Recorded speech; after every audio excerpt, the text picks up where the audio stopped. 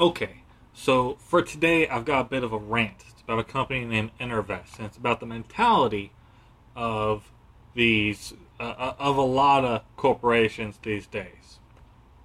So I'm reading this article on upstreamonline.com about EnerVest Energy Fund loses nearly all value. Report says $2 billion fund managed by private equity player has failed as lenders circle for assets. It's got sources from the Wall Street Journal and the Houston Chronicle. Basically, where EnerVest has lost the majority of the value of a $2 billion fund that they had, billion with a B. They had borrowed about $1.3 billion to build up the fund. Investors in the fund include pension funds and charities. Okay?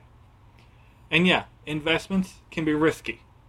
This fund was started before the big crash in the oil industry. This fund launched in 2013. So all that's great. Here's what ticks me off. It isn't about those places necessarily losing their money or the risk that they took.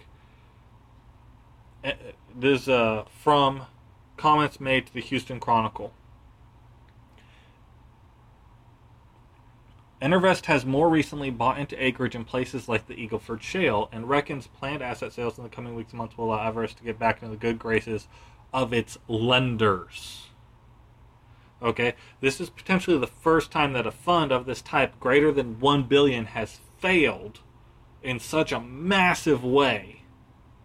And their focus is getting on the good grace of their lenders, Wells Fargo being their big lender, and being the one who's looking at seizing assets to make up some of the losses.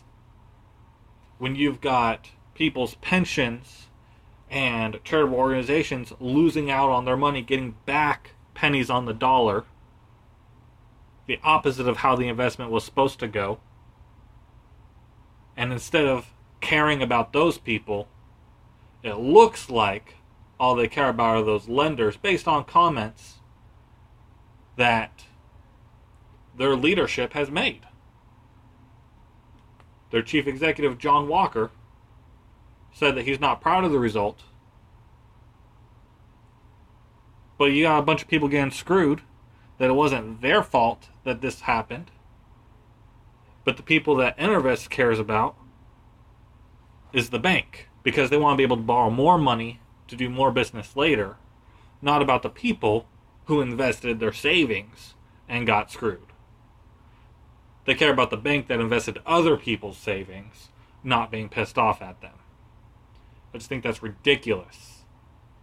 The priority of corporations that want to be profitable needs to be people. Stakeholders over shareholders. Because when you prioritize profits over people, your company begins a downward spiral from the inside. It just gets corrupted.